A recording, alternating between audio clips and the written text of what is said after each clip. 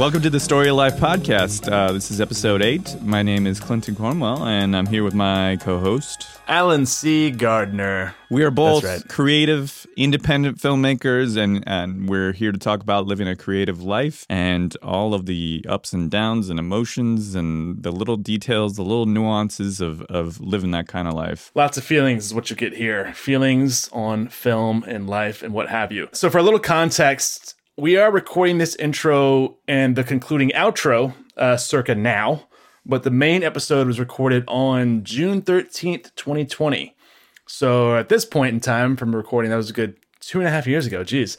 So we started recording these whenever we had a chance back in 2020, mainly for the love of just talking with each other and getting it all out there. And we are now excited to finally be sharing these candid conversations with you folks quite a bit later, but not too late. Never too late. In this episode, we're going to be talking a lot about Alan's feature film Act 1, which is available right now on a bunch of streaming platforms. Alan, do you have those off the top of your head? I do. If you want to watch Act 1 before we talk more about it, you can stream it for free on Tubi, actually, or you can rent or purchase it on Amazon or Vimeo on demand. So yeah, give it a gander and come on back to Story Life.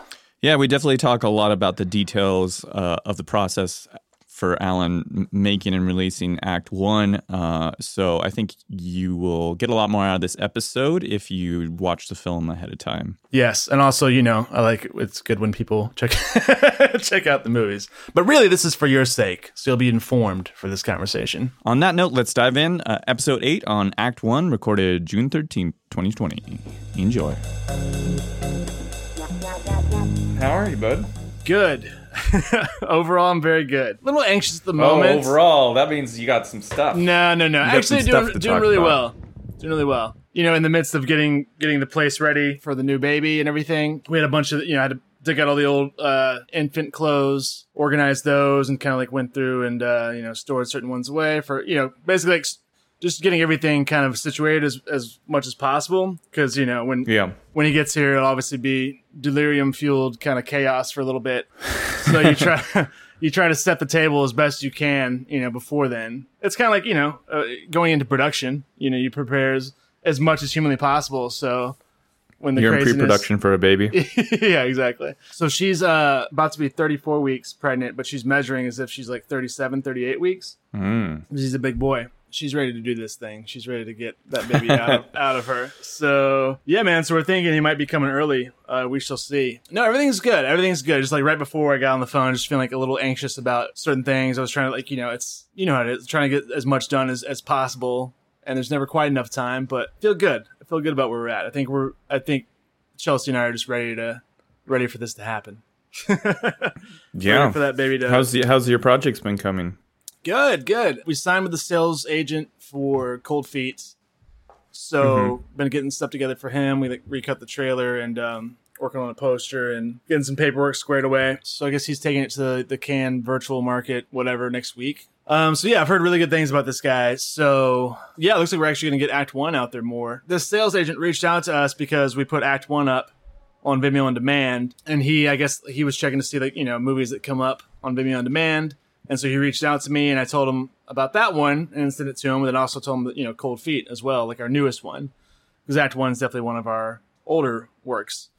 But it looks like he's going to be able to get, I think, Act 1 out on DVD in certain places or whatnot. He found a distributor that wants to put it out there to a certain extent. I mean, it's a little harder because it's an older film. But yeah, so that could be kind of cool. So it's kind of cool, having a movie that we made 15 years ago, getting out there a little bit more in conjunction with our newest, finished film. So yeah, that's all been good. And then gradually, we'll dive more into pre-production on Breaker early fall, but starting to kind of put the pieces together, because mid-July to end of August especially is basically going to be batten down the hatches. Pretty much I'll be working on stuff baby here time. And there. But yeah, exactly. There's really not going to be much time at all for the projects during that month and a half or so. So yeah, just trying to get stuff as much as possible set up before then, so then we can really dive into pre-production in September. How are you doing? Good, I think. Working on new projects now because I was going to shoot that cannibal thing, but the actor wanted to push and I was considering pushing anyways. And so we pushed it back and now I don't see the idea anymore. It doesn't feel as relevant of an idea because sort of the world is changing. Right. I'm still kind of reassessing with that. It's not dead yet, but also I'm not sure when we're going to shoot it. Gotcha. So right now I've been focusing on writing a new feature. If I can get it to a place where I feel confident enough in it, I could be shooting it like next month, maybe, if I wanted to. Nice. A new feature? Nice. Yeah. Just because it's a very small circumstance type thing, and I know I could pull it together really easily. Wouldn't need like a huge prep time. Cool. Working on that, trying to make sure I do diligence and sort of exploring it and making sure it's worth my time to actually do that. Because even if I could shoot a feature, next month, I mean, that would be nice to get a feature done during this time. But, they always have a long tail. So I'm not just committing to that shoot. I'm committing to however many years ahead of it with post and everything. So I am familiar. Yes. Yes. Years is correct. Years is correct. Yes. Yeah. Even if you make a movie in a week, if it's a feature film, you still have years ahead. Absolutely. Oh, I had another editor quit on me, though. Jeez. So I'm searching for another editor too. Wow. Know anybody? I'm talking to a friend right now, but yeah. I'll think about it. Yeah, we can talk about that offline, if you will. No, I'll think about it. We get some more details from you. But yeah, so what happened? What happened here? So I had the one girl who was editing The Haunted, one woman who was editing The Haunted, and she had to quit, but then she got a replacement, and I met with the replacement, and she seemed like she was very enthusiastic about it, and she was going to do a new cut, and then like she says, I'll have a cut in like a week, and then 2 weeks later, it's still no cut. Kind of check back in with her, and she's like, well, all this other things are going on in my life right now. I have this opportunity to write the script, and blah, blah, blah, and these things. That's understandable. I mean, when indie film, you don't have the pressure usually of money and to enforce deadlines in the same stringent ways in a lot of times. So I was fine with that. But then I just, I've sensed it. I've been through this already, and essentially I just gave her out. Because I didn't want to sort of have her intentionally or unintentionally sort of like stringing me along and just not really getting any work done because it's not a priority for her. So I just gave her an out. I said, hey, it sounds like you have a lot going on. If you need to back out of this, that's totally fine. And she's like, yeah, it's probably for the best. So fair enough. Here we are. That was probably good of you to do. I mean, smart of you to do that and good of you to do that.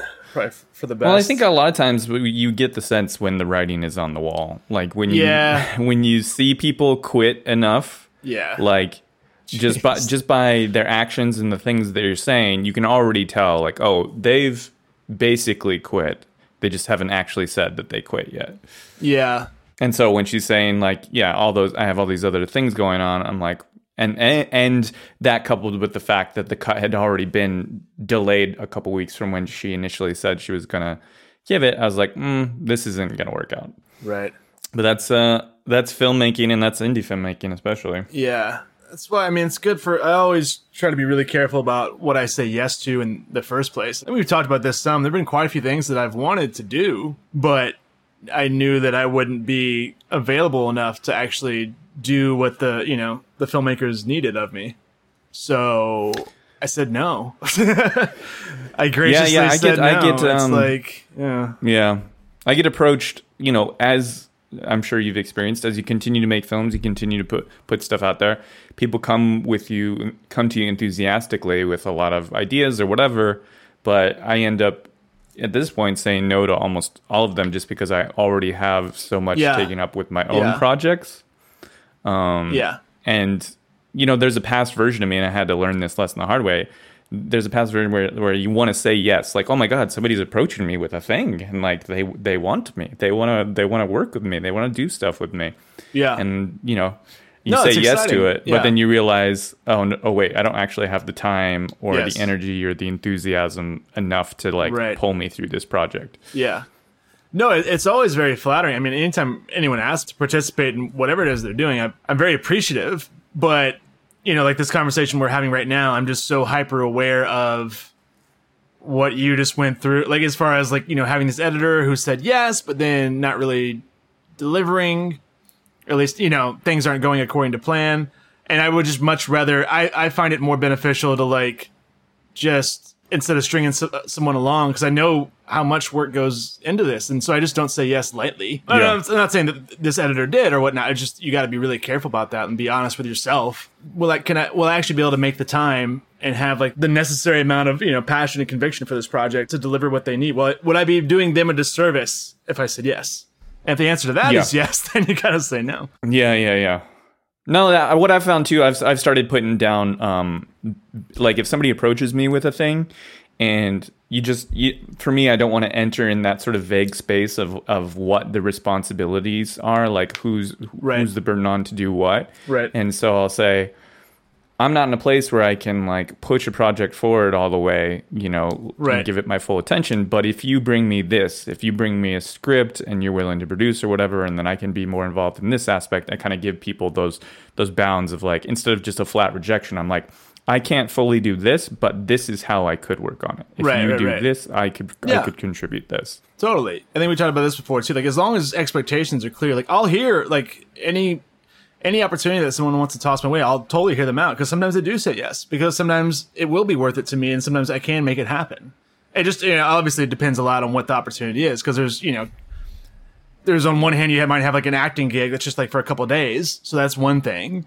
But then like if someone's asking you to direct an entire feature or whatnot, I mean that's a whole nother ball, or write a or whatever, that's a whole nother ball game. So yeah, I want to hear about all these opportunities, and yeah, like you said, like just make sure expectations are clearly laid out. And if I feel like I can do it and I want to do it, then yeah, absolutely. But otherwise, like I said, like even if I want to do it on some level, if I would be a disservice to the project, then obviously I'm not going to do it. Speaking of which, since I was watching Act 1, I came up with an idea that I want you to be in. Which is funny. Well, it's an idea. It's a good idea, and I also think there's a great role for you in it. But that's I gotta write that shit first. 100% yes, without even hearing out the details. No, like for you, like, honestly, like if it's something with you, like I would love to hear about that for sure. That's another thing too. Like I very much so like want to work with you in that capacity at some point. So that already makes me more intrigued. But yeah, man. Yeah. That's cool. When I have a formal document, I'll send it to you. Sweet. Well, I'm excited about that. Cool. So, Act 1. I watched the whole movie. You make it sound like it's 3 hours. No, I watched the whole damn thing. When was the last time you watched it? Yeah, that's funny. I was actually thinking about that. It was, I think what I came up with was, it was just over 2.5 years ago. Okay. Well, we watched it with Chelsea, like early on in our relationship. Yeah, it was probably 2.5 years ago. Yeah. Oh, really? Was like one of the first movies that you showed to her? When I start, it's okay. So like, I don't know how this would be a fun thing to talk about too. Like when you start dating someone, it's basically like I wanted her, like she asked to like watch some of my stuff, and that was kind of like, because it's that weird thing of like you want to be able to share like some work that you're really proud of, but also it's like, all right, should I really be pushy with it? Yeah, you don't want to be pushy with your own stuff. Like it's the third date, and you're like, you gotta check this out. No, but it's like when they're obviously the more serious relationship becomes, and she very much wanted to see like what I do, and so the first one we watched was Being Awesome, and then from there, yeah, I can't even remember where it went from there, because once the ice was broken, and then she asked about watching some of the other ones. So were you watching them with her? Yeah, I watched them with her. Yeah. Were you just like staring at her face the entire time? No, God. No. I mean, I was definitely, clocking like reactions and the energy in the room and all that. But I always have to balance how much I'm like side looking at somebody to see their reactions. I try. You don't want to stare at them directly the entire time, but also like, what's up on that fucking screen. You don't need to watch it. But yeah, I try to gauge her reactions without being like disruptive of the experience. Basically, I try to keep my mouth shut too. Like even if it's like oh yeah, I think we can all get into that bad habit of like trying to explain away certain things that maybe we don't think haven't aged too well or didn't quite work out the way that we hoped, or little thing like what I mean. And basically, like at least for me, my advice: if you're a filmmaker and you're showing someone your movie, and you're there with them when watching it, just shut up and let them watch the movie. Oh God, that's the number one when you're showing somebody something and when you're getting their feedback about it. Just shut the fuck up. Let them watch the movie. Then afterwards, like, let them, tell you what they want to say. And then, of course, like, if they want to, like, to talk about it and whatnot. And then, whatever. At some point, like, after they've kind of shared their opinions, if you want to chime in with, like, certain, belated disclaimers, like, well, that one scene could have been a little different, but what happened, or, like, whatever. But initially, like, let them watch the movie. I have a friend of mine who shall remain nameless, but she, whenever we watch any stuff that she's in, will pretty much talk incessantly throughout it.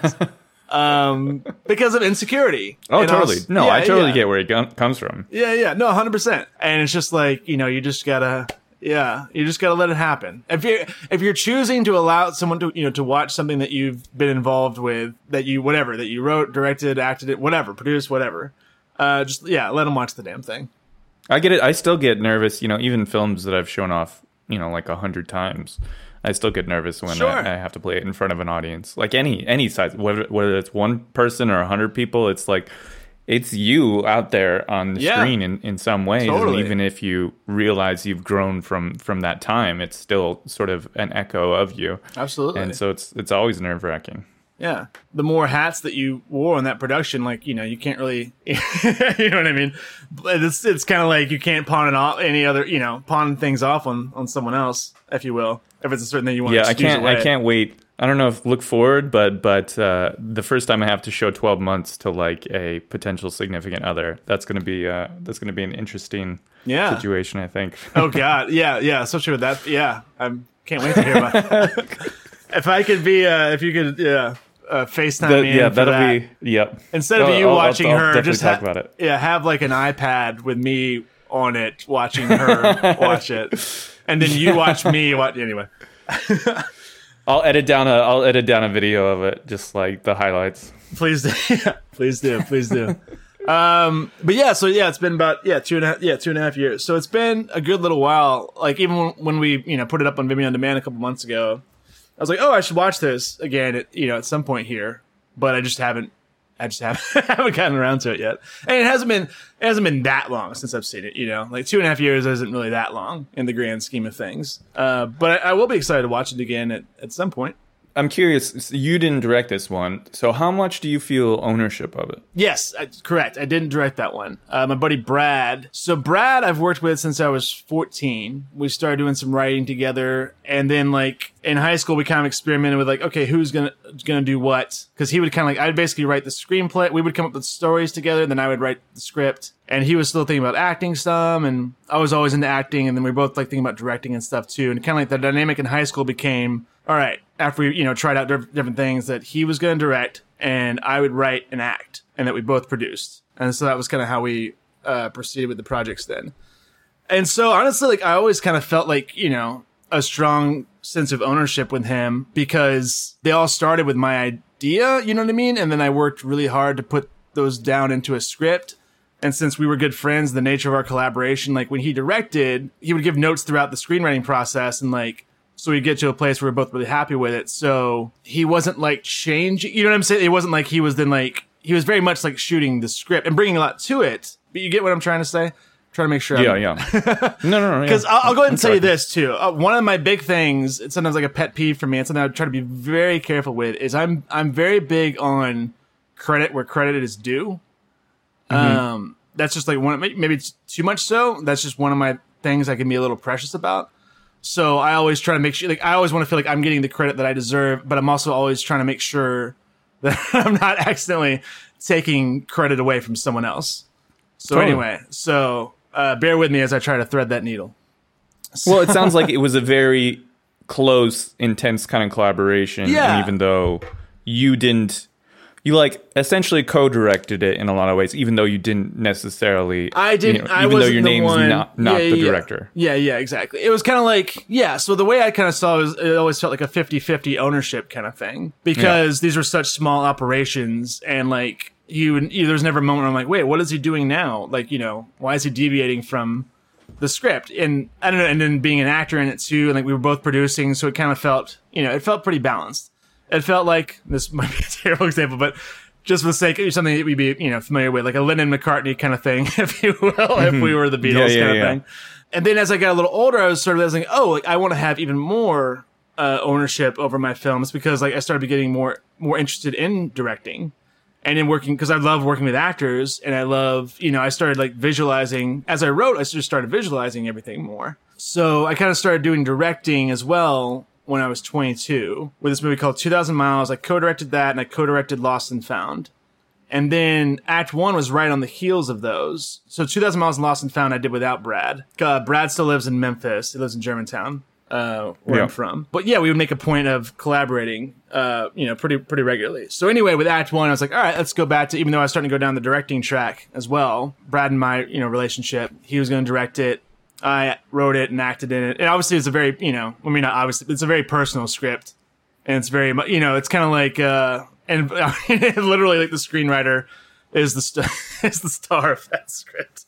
Yeah. Again, I certainly don't feel more ownership than Brad. It's more just like, I feel like a 50-50 kind of thing there. Because it's in this particular script, it's very much so about screenwriting and the screenwriter. So that can't help but play the script itself can't help but play like a big part in the final film, if you will.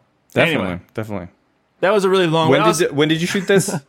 We shot it 2005. 15 years ago. 15 years ago.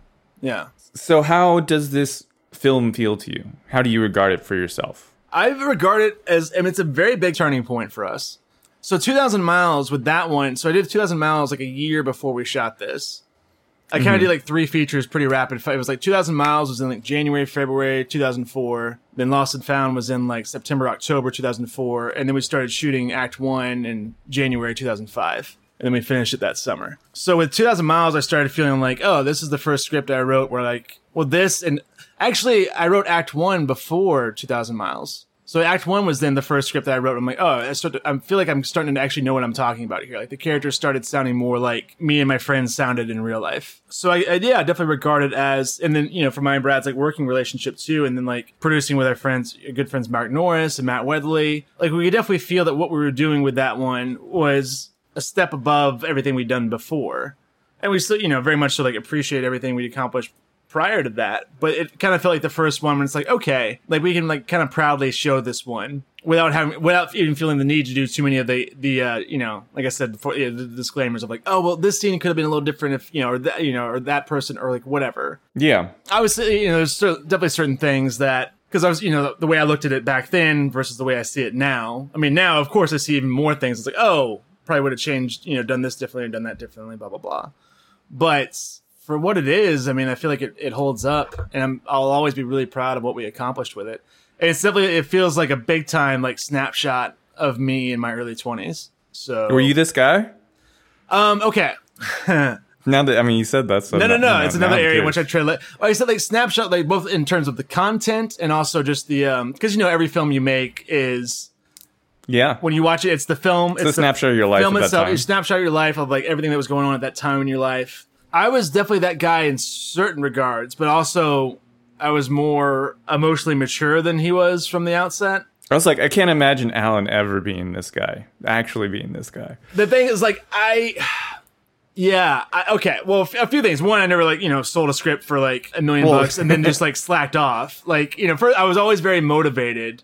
There's that, and also I was always very sensitive about other people's feelings when it came to the stuff with the romantic stuff, if you will, in that film. So I had much more awareness and maturity than him, but there definitely were certain things about that character, the way he was, certain aspects of the way he was living that I could relate to. I mean, I could definitely relate to a lot of it, the fears and whatnot, and then and going out and like trying to like do your like what you thought like having a good time was, and sometimes it was really a good time, but sometimes you're just like going out and like trying to do like what everyone, like what all the movies you watched as a kid like taught you, like, oh, this is what being a young guy and going out and having a good time is. Because I realized like the older I got, like a lot of like my teens and like early 20s, like when it came to my approach with women, a lot of it was defined by like, the stuff I was told through that, people encouraged, that things that people, seem to think were cool. The things that, defined someone as being like, a man or a cool guy to be able to like to do this, that, or the other. There's a certain kind of bullshit standard that I would try to live up to, and that I would like, when I felt like I was achieving it, I was, proud. I'm trying to keep things a little vague here. But why are you trying to keep it vague? We're all like, taught, we all hear, we all catch a lot of bullshit like when we're kids in a lot of ways, like, out in the world and pop culture and this, that, and the other. And I think maybe less so now. Like the world's definitely evolving a lot more now. So, but, Yeah. as a young guy, I mean, simply put, like you're taught, it's like, oh, fucking go out and have sex and this, that, and the other, and you're cool. Get these girls and like blah, blah, blah. And like that makes you a cool guy. For me, I got much more excited about actually connecting with someone, which, I'm sure you've learned at this point from my other films. And from that one, and from Act 1 too. But like, anyway, it became like, oh, like it doesn't really matter like how many women you hook up with. That's a pretty hollow kind of existence. But that was something I was, in my late teens and early 20s would kind of like, would fuel me in a certain way. Like, oh, I got to go out and hook up. Yeah. And when I did, I felt cool. Like it was that, it was that simple. I had to grow up out of that. Makes sense. Yeah. No judgment here. This is a judgment-free zone, Alan. I know. I know. That's the thing. It's like, I know what it is, but like, I'm very hard on myself and trying to like, another one of my things, one of my, issues, whatnot, is like I don't want to be misunderstood or I don't want to come off like a certain way, like, where I'm romanticizing that lifestyle or condemning it or whatever. You know what I mean? I'm just kind of like stating that's kind of was the fact of the matter. Sure. So I wrote the first draft of Act 1 when I was 21. And, by then I started really kind of cluing in on, like I was still kind of, all about, not all about, but like, I was all, my friendships and making our movies and like, worked really hard at all that and then wanting to like go out and meet women. And that was kind of like, which again, that's not a bad thing, especially when you're 21, like, of course. And I think I did a pretty good job about making sure that like I was, compassionate. And I always like hated the idea of like, I never wanted someone to, I don't know, to like ghost someone or like leave someone hanging or this, that, and the other. So I tried to be pretty upfront and not lead people on. But anyway, that was like a big part of my life. And so the kind of the way I was interpreting all of that, the good and the bad of it and everything in between kind of went directly into this script. All right. All yeah. right. So yeah, like I said, it's a very much, so while I'm not that guy, there are a lot of things about that guy that are very much so me. But that's what, a lot of my character, like a lot of my characters and a lot of the scripts are like variations of me or certain parts of me, but I'm kind of like spread out through multiple characters. And that script though, it's much more like, there are things about other characters in it that I can relate to for sure. With Kate too, like in her record, like wanting to build a record label with her friends, that very much so came from like how much I love making movies with my friends. So that aspect of her, like I could relate to, and certain other aspects of her I could very much so relate to. What sparked you to make this movie in particular? Was there any, genesis of the project? It is. So there's a lot of stuff, that's just going on within you that you're kind of like, that you're feeling, you're thinking about in one way or another. And sometimes like a lightning rod moment will happen where all of that, some little thing, something will occur that will then pull all that stuff that's going on within you kind of like to the forefront of your mind. And it'll start, and then you'll start being able to articulate all that like in the form of a story or a character, or, however it begins, certain themes that you want to pursue through telling a story. So yeah, I mean, for that one, like a big source of inspiration was, so the movie About a Boy, which I absolutely love. I watched that movie and I love the balance of comedy and drama in that movie. And it just kind of got me thinking about the things that were going on in my life and how I was feeling like, because I never, I didn't want to feel like shallow in certain way. I wanted to make sure that I was pursuing things for what I deemed to be like, virtuous and pure reasons. And I want to make sure I wasn't becoming some sort of jackass. So, yeah, so that's kind of where it came from. So that was kind of like a source of inspiration. And then I just started sorting through everything going on in my life. And I started imagining like, okay, like what if, it kind of started like, what if I had like sold a script for this amount? And then like, what if I wasn't as, sensitive as I am about certain things? And what if I never told some girl in high school like how I felt and this, that, and the other?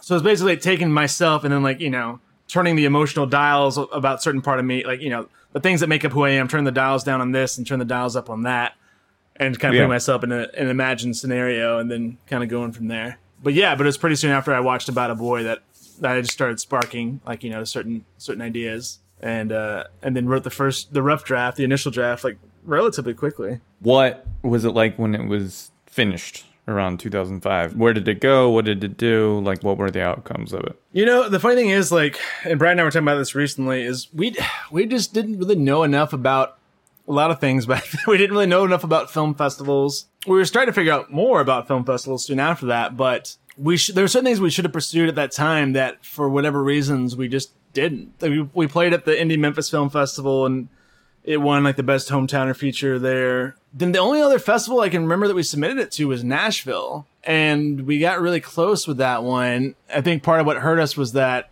it had already played at Indie Memphis, and but we got a really nice letter from someone at the Nashville Film Festival about how it got really close and this, that, and the other. We should have submitted it to more, and we just didn't. As far as distribution goes, we were selling some DVDs ourselves back then. Oh, and we also did, we did do too, like, we did screen it at, so Malco is like the local theater chain in Memphis and like a big theater chain in that area in the Mid-South. And so we did have like a 2-week, which is pretty cool. It started off as a 1-week engagement. So they played the movie at one of the theaters. They played it 4 times a day for a week. And then it did well enough that they extended it to a 2-week engagement. So we did do that. And then we screened it like certain other places like Brooks Museum of Art, like wanted to screen it. Certain other situations like that. But then, we started selling the DVDs ourselves. We made DVDs ourselves and sold those. But this is really, the pre-digital era. Like, if it was happening now, we obviously would have put it up on Amazon and Google Play and all that jazz. But yeah, so we're actually kind of trying to, like, with Vimeo On Demand and then with getting this distribution deal, trying to get it out there more now.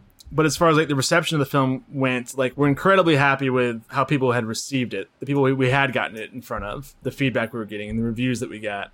I remember this was kind of a crazy moment for me. And, so Cameron Crowe is, like, one of the most influential filmmakers for me. I could see that. I love Cameron Crowe, especially, Jerry Maguire was a huge, speaking of turning points, that was a big turning point for me. When I saw that in the theater for the first time when I was 15, it kind of like really crystallized, like, oh, this is the kind of movie I want to make.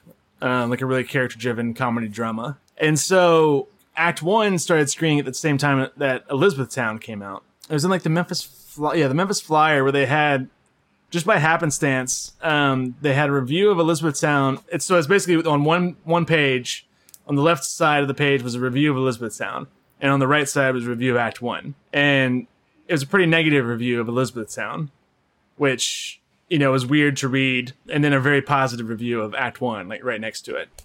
That was a strange one too. I can imagine. Yeah. So no, we were really happy with, the feedback we got from it. We could definitely feel like I said earlier, it was a big shift for us. Like, as far as like, we're basically stepping our game up. That's great. Yeah. Do you know how much the budget was? It was about $13,000. Jeez, that's it, huh? Where did you where'd you get the money for it? We each pitched in some, and then this is like pre-Kickstarter and all that, but we kind of did like a mailing out. I think we mailed out like self-addressed and stamped envelopes that people could put checks in. Yeah, and we got some money that way. And then, like I said, we did fairly decently with this was after the fact, but the Malco run, we were able to recoup a good chunk of that and selling some DVDs and stuff. So, but yeah, a lot of it was me, Mark, Brad, and Matt kind of chipped in, and then we got the rest of it through those donations. Are there people from this that you still are close with? The poster for Act 1 is one of the posters like above my computer. So I'm looking at the credits right at the credits. It's all Memphis local people, right? Not all of them, no. So Adam Burns is one of my best friends. So that was the first thing that I cast him in, was Act 1. But we wound up shooting, because I cast him like over a year before we actually shot it. So we wound up shooting 2,000 Miles, which I also cast him in, and then Lost and Found, which I cast him in and co-directed with him. We did those first, and then we did Act 1. But yeah, Adam Burns is one of my nearest and dearest. He was in my wedding party. Jake Warren, also one of my nearest and dearest, in my wedding party. Joey Watson's a close friend. He was our former high school film and acting teacher. Brad, of course, wedding party. And, friend and dear friend and collaborator for 25 years now. It's crazy. Wedley, close friend. John Moore, close friend. Lou. All these, Lou, I love Lou. Yeah. Mark, one of my nearest and dearest. But Mark passed away, 9 years ago now. That's crazy to me. Oh, I'm sorry. Yeah, thanks, man. Yeah, so that's, another reason it'll always hold a special place. Mark was one of the original Old School Pictures guys we started working with in high school. And then, he passed away in May 16th, 2011. So, Act 1. So, Daylight Fades was the last one that we did with Mark. That was pretty soon before he died. And then he was supposed to work on Being Awesome with me.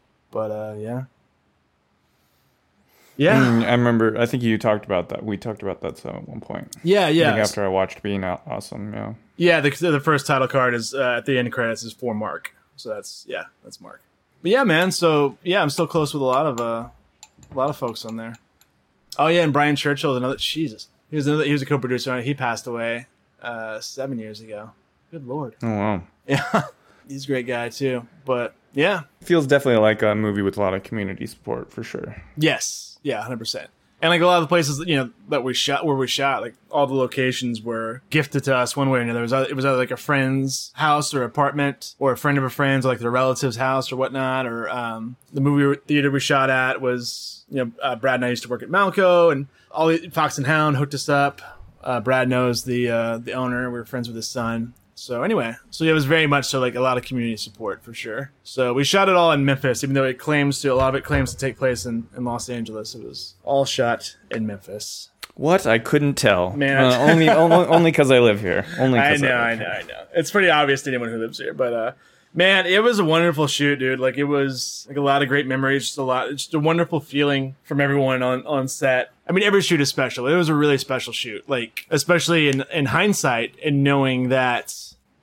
I mean that, and then Daylight Fades again, like with Mark and Matt. Mm-hmm. Those are the last two that I produced with Mark and Matt. So kind of like knowing like, and Daylight Fades was a much bigger operation as well than Act One. Daylight Fades was like a $200,000 budget and a much bigger crew. The shoot, it was a much more quote unquote like professional shoot and whatnot. Like it was very like, it was a much longer shoot. It wound up being a total of like 43 days, which for us is, an eternity. Yeah, that's a long time. Yeah. It was 38 days of principal photography and 5 days of additional photography. So it's just a much bigger operation. There were a lot more people. With Act One, it was very, very stripped down and streamlined.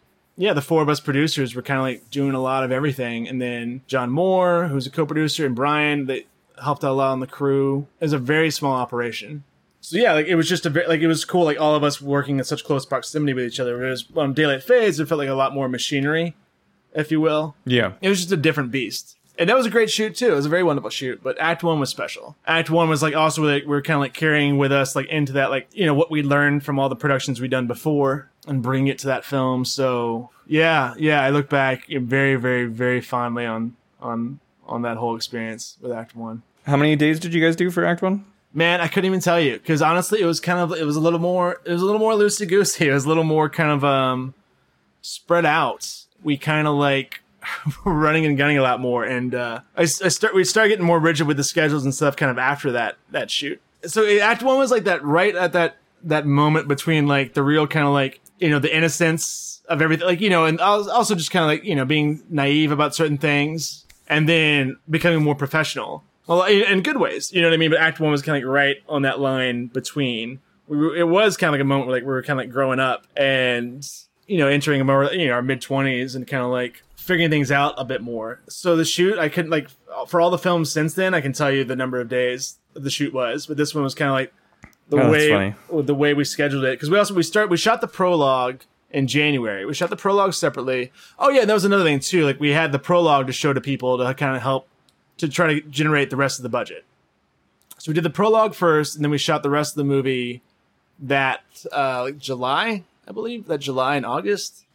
And we just kind of had it spread out over, by that point, we kind of had it spread out over like 3 weeks, maybe 4 weeks.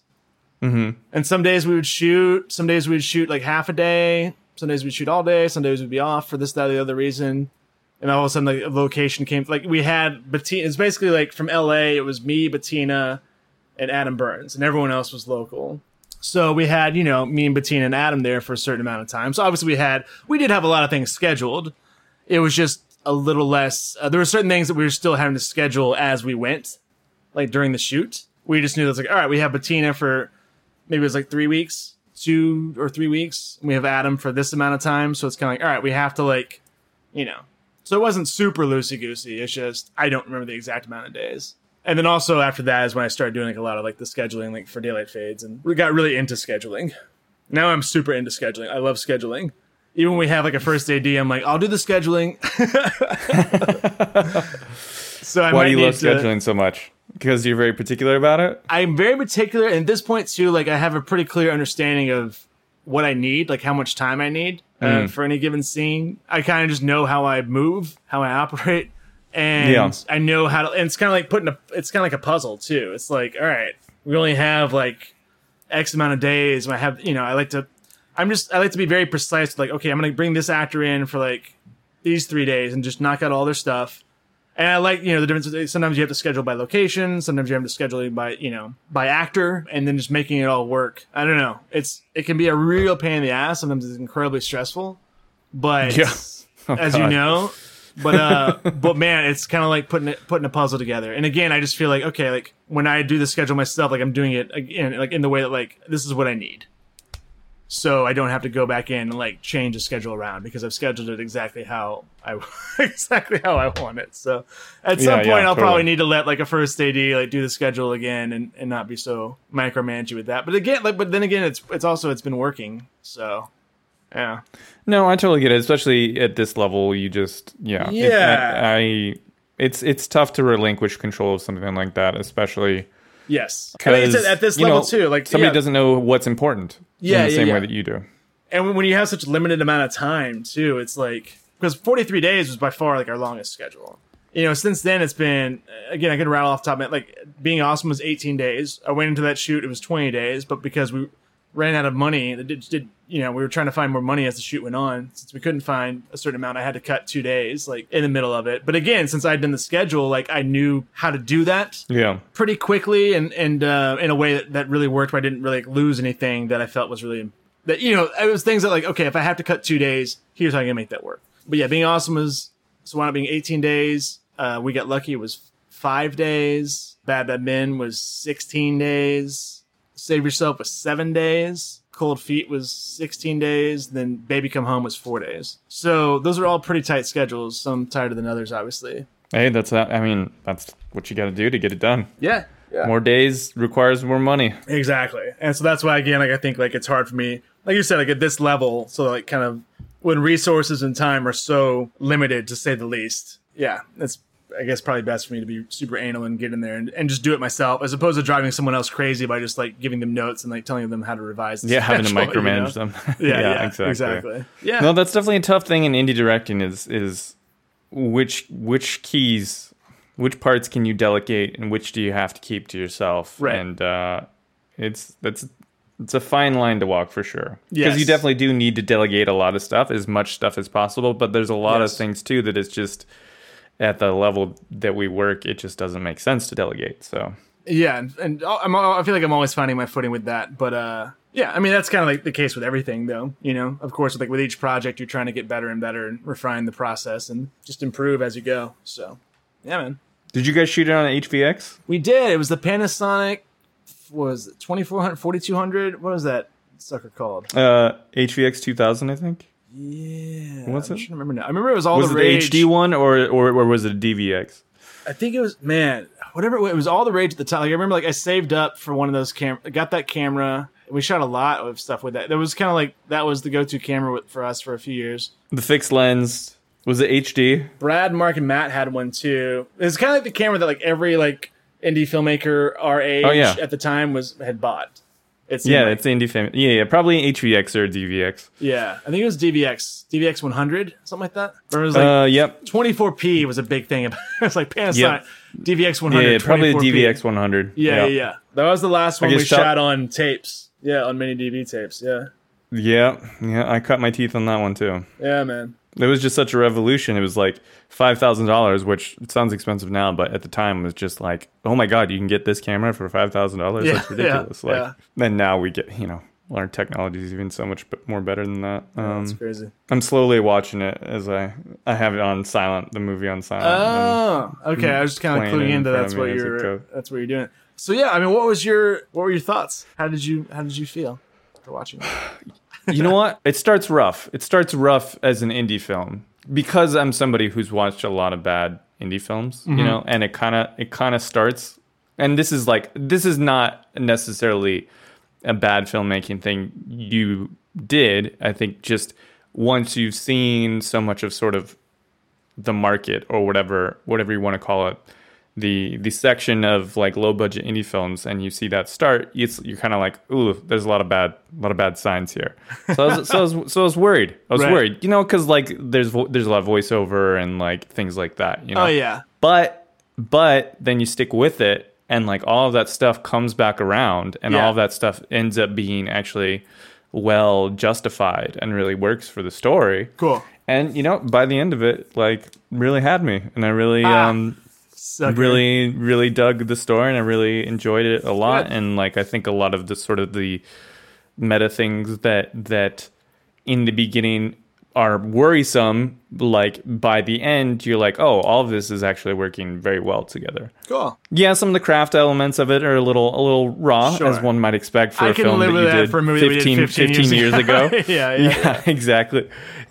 But despite those, like I was very emotionally invested, and Good. I think it had, it toes a lot of lines very well. And I think you say the Cameron Crowe thing, and I think it actually kind of hits a more complex, like emotional story than you would normally expect out of like that kind of like comedy drama thing that you were talking about. Kudos on all of that, man. Yeah, it's funny because the voiceover thing is something that one of the first things you hear early on is like, voiceover is a fucking crutch. It's lazy, it's whatever, like blah, blah, blah. And my thing was like, well, first of all, like About a Boy had voiceover, and it used it to brilliant effect. Have you seen About a Boy? Yeah, I believe so. It's been a really long time. I think I saw it in theaters. That's the Hugh Grant one, right? Yeah. I'd recommend a rewatch if you're so inclined. I remember liking it a lot at the time. Cool. Well, it has a dueling voiceover between Hugh Grant and the boy, Nicholas Hoult, who's now, grown up to be, well, Nicholas Hoult. But and I love the way that voiceover is deployed for that. And for this, I'm like, oh, well, basically you're watching this guy's script that he's writing, so it makes sense for there to be voiceover like laced throughout it, because it's a very meta thing. And like, he's writing about it like as his life is happening, it's feeding directly into the script and vice versa. So I'm like, and also like, I kind of like anything that someone says like you shouldn't do that kind of makes me want to do it even more. Like that's a recurring. Like I kind of despise. I'll just go ahead and say despite. There's a lot of like blanket rules, like and things. You don't even have to explain yourself to me, man. There's definitely no hard and fast rules in filmmaking. I don't like people who couch it in those kind of extremes of like never do this or never do that. Exactly. I think there's things that are good to not necessarily do when you're first starting out, when you don't necessarily have the skill level to do those things. Right. But once you've learned your craft a bit and you can understand the impacts of what you're doing and why you're doing it, like there's no rules. Like do anything. My thing is, in fact, push against those boundaries. Right. My thing is this: like I won't like if someone were to say to me like, "Oh, don't use voiceover." I wouldn't then be like, "Fuck you! I'm going to use voiceover just to be a contrarian, just to buck against them and go against the grain." My thing is like, if I've already decided I'm going to use voiceover, or if it's anything that I have a lot of conviction about, and then someone tells me I shouldn't do it, that just makes me want to do the thing even more, because it only bolsters my conviction even more.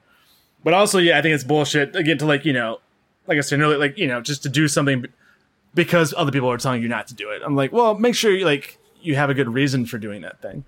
Or at least like, if you have conviction about it, that's kind of what it all comes down to. But anyway, well, cool, man. No, I can definitely see how it might have started off a little rough and worrisome for you. No, I'm glad you wound up liking it. Yeah, now that makes me want to go back and rewatch it and have that experience alongside you. Shake my head dismissively at the first few minutes, and then I'm just kidding. No, but like I'm just kidding. This should have been so much worse. You tell me a feature film that you made 15 years ago and stuff, and like you project, you say, okay, so he's been growing for these like 15 years or whatever, and like.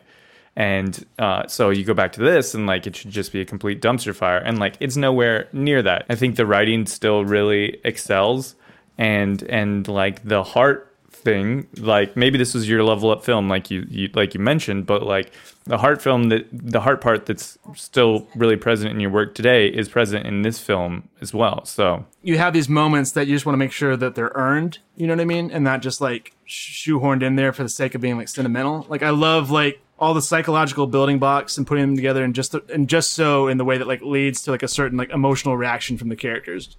You know what I mean? Like basically having it all justified and being smart about it and not just modeling. Yeah. That's always like very, very important to me.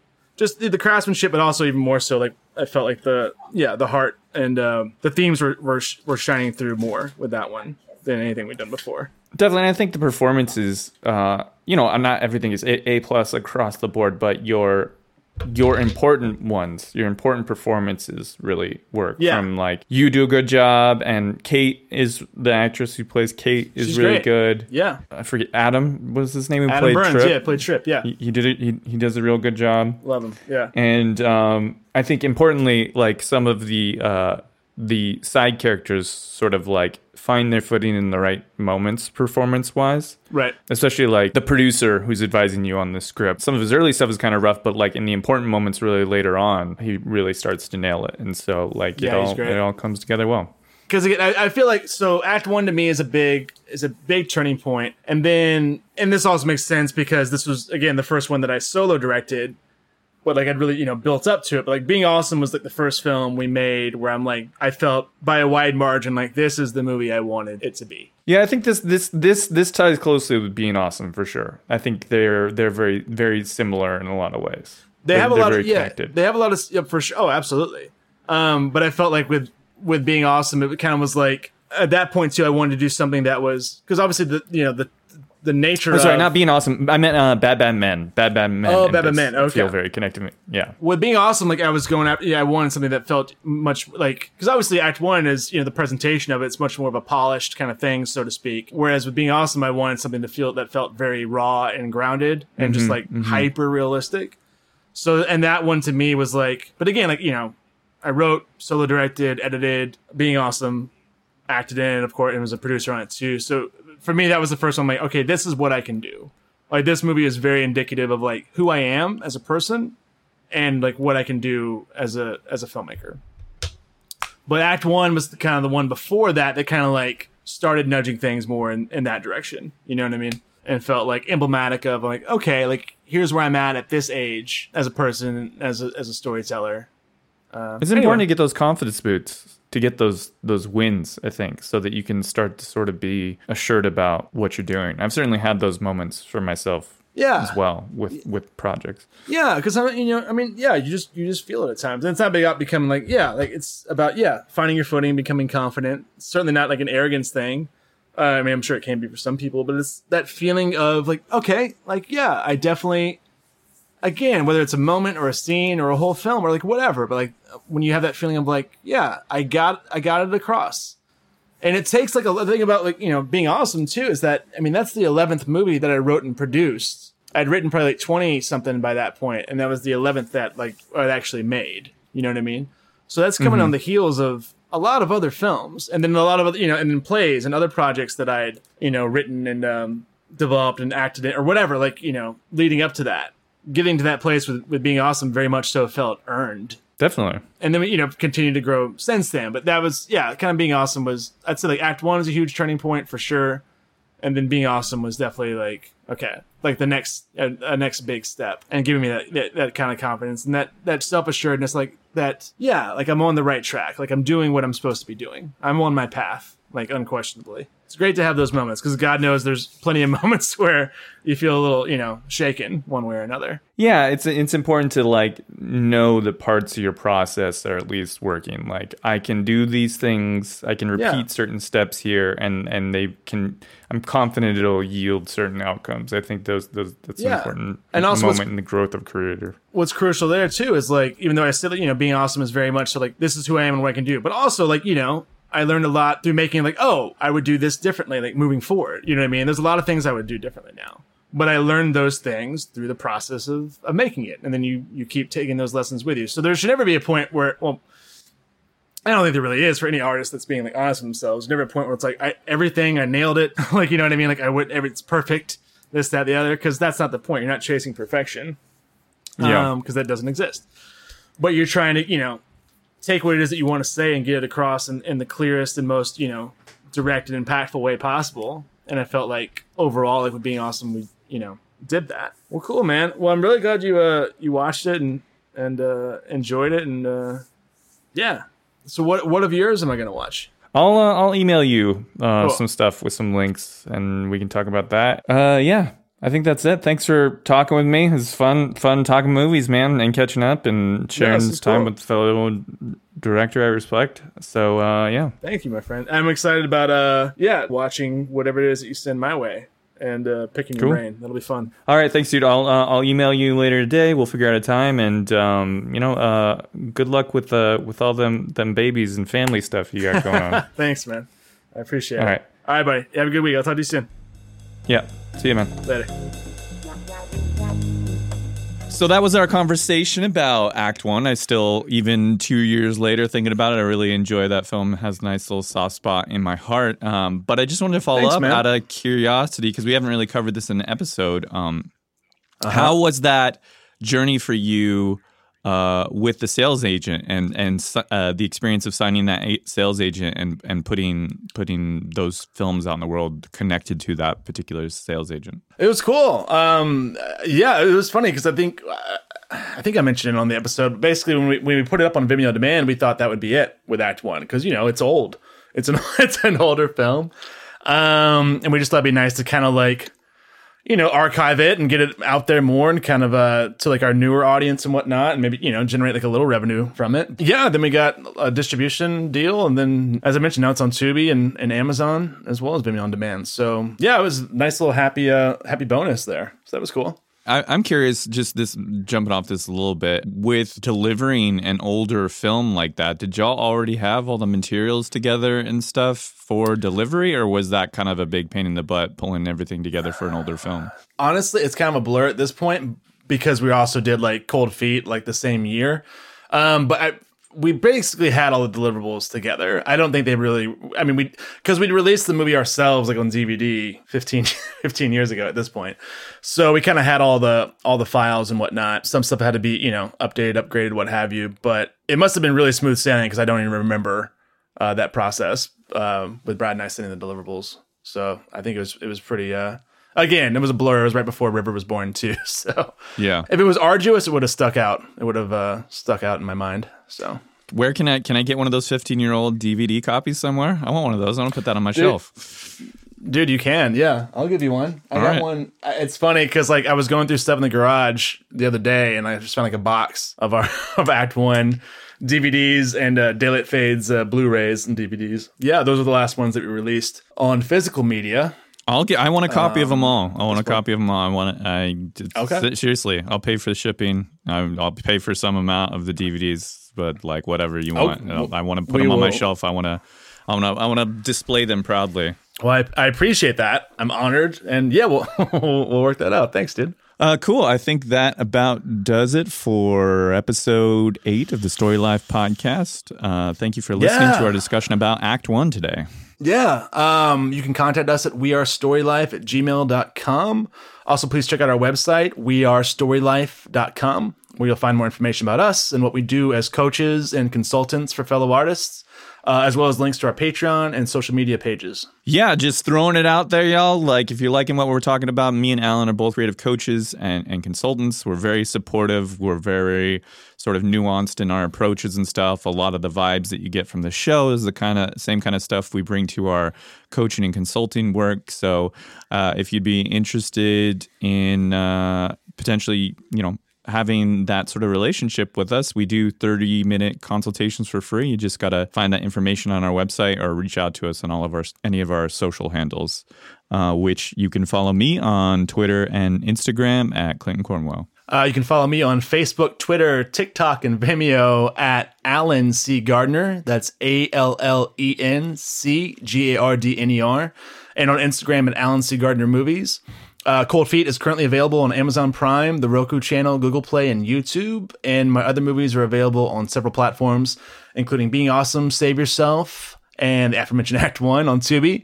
And We Got Lucky and Bad Bad Men on Amazon. Thank you to our fucking spectacular editor, Mr. Mike Jimenez, for all of his awesome work. Yes. I was thinking maybe we should hire an editor and just get somebody to just start editing these together and just start putting them out. Just if we're going to do that. I mean, we don't necessarily have to. I also just enjoy talking with you. Yeah. But it was just something that maybe we should just start putting it out into the world. My inclination is okay, maybe try to because I feel like we don't even need to edit it that much. Like, I kind of want to keep it as pure as possible, but I also know we're kind of amassing quite a few episodes now that then we would need to go through and trim up if we're going to do it ourselves. So maybe there's a way we can, tag team that. And we'll talk about in the email that I send with my movies. We'll start the discussion there. We can this conversation needs to be at the tail end of this episode. All right. So speaking of editing, like this conversation about how we need an editor cannot go anywhere. If you're editing this right now, just know that this is the crown jewel of this episode. And thank you to all of our loved ones, friends, and family for their constant support, allowing us the platform to be able to do this work. Yeah, absolutely. Guys, we have many more episodes coming up, so please subscribe and join us next week. This has been Clinton Cornwell. And Ellen C. Gardner. With Story Live. Take care. Thank you. Oh, hold on one second. Hey, buddy. Hi, Bubba. Can you change your diaper? Oh, hey, hold on one second. And then I'm gonna have to hop worries. off in a couple minutes, but we're gonna change this guy real fast.